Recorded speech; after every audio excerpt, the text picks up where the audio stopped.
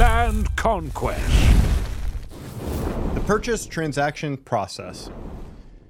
Once you have a purchase under contract, it's time to open the transaction with an escrow, title, or attorney company. The closing company will help complete the process of buying the property. They will act as an intermediary between you and the seller and ensure that the paperwork is handled properly. Now, there are some standard steps in the process, but some vary from state to state.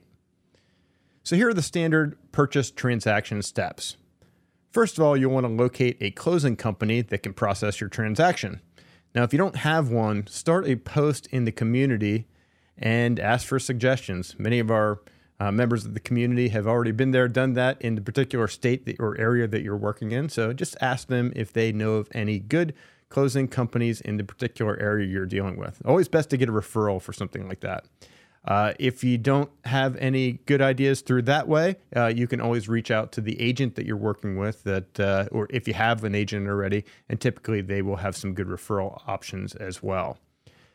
And then you contact them to introduce yourself and verify that they can handle your transactions. Let them know what you do. You're a real estate investment company and you buy and sell land, and let them know that you would like them to handle that transaction for you. So it's an off-market transaction. You're not buying through a real estate agent, so you're dealing with the seller directly. And then you notify the seller of the closing company that you have selected. So ask the seller to complete a standard disclosure document if you'd like. That's an optional step, but that varies from state to state. Or you can also have them complete the property disclosure statement, which is optional as well. Now, if an agent represents the seller, request these documents from the agent directly.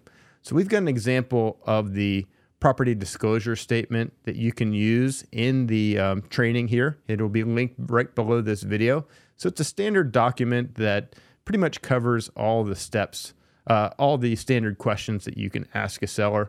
Sometimes get some additional information out in the open, which can really help. I'll go through that document separately in another video. And then you'll send the fully signed purchase agreement to the closing company. So that's kind of their instructions on how they're going to operate the transaction. Now, then you let the closing company know you want a title policy for your purchase. Always very important. Most of the time, they will assume that you will want a title policy, but we specifically always mention that because we've had situations where they didn't realize that we wanted a title policy, which is very important on the purchase. And then you complete any closing company specific paperwork. Sometimes they'll send you their own documentation that they want you to fill out with information about you or your company. You'll also need to send them kind of your documents. They'll request these from you, but if you have an LLC or a corporation, they'll ask you to send that paperwork to them. And then you'll basically check in regularly, weekly generally is the cadence that we do it, on the status of the title search and the transaction closing. So the title search is generally what's going to take the longest amount of time. Some of these title companies are pretty backed up, and it's taking them 30 to 45 days sometimes to do a full title search. But we don't obviously close before that title search is done. And we want to review that as soon as that is completed so we can just make sure there are no issues. So you'll just request to review the title search documents and the preliminary title policy as soon as they are ready. And then you basically review those title search documents and the preliminary title policy. And then if you have any questions about any of those items in that paperwork or in that prelim, then you just ask them those questions and they'll hopefully get you the answers that you are looking for. And then you receive and review any seller required disclosures and the property disclosure statement if that's what you're doing here. You'll next want to schedule a closing date. Now, the contract generally says that we'll be closing in 30 days or less, but it really is all dependent on when that title policy gets done, when that title search gets done. So as soon as that gets done, then you can generally schedule that closing date. The next thing you're going to need to do before closing is you're going to review the estimated HUD or settlement statement and notify the closing company of any errors or questions. Basically, the HUD or settlement statement are the numbers of the deal. So it's very important to kind of look on those statements and just see if there are any fees that are being charged to you that should not be. If something on there is not right, those are the numbers of the deal, which are obviously very important. So you just want to make sure that if you have any questions about any of the numbers on there, just ask them, ask the closing company, and they'll be happy to provide you with those answers.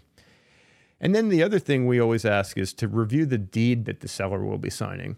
Ensure that the name that you are taking the title in is correct. And we've had this happen before where the title company messed up our company name. So that caused a lot of problems, and generally they don't send you that deed to review before the seller signs it and before you close in a lot of states. So it's important that we always ask for it to review that just to make sure it's correct, and that will hopefully avoid any problems.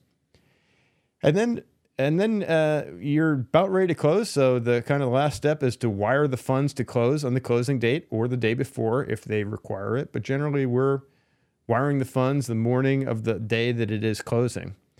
And then you also confirm with the closing company that they received the wire, and then when the transaction is closed and the deed has been recorded with the county. So getting that deed recorded is kind of the final step. Generally, that's in most states, that's when they consider everything to be done. In some states, they'll consider it to be closed, but then they'll mail off the deed to the county that actually does the recording. So sometimes in some states it'll be closed, but the deed you won't have the recorded deed back.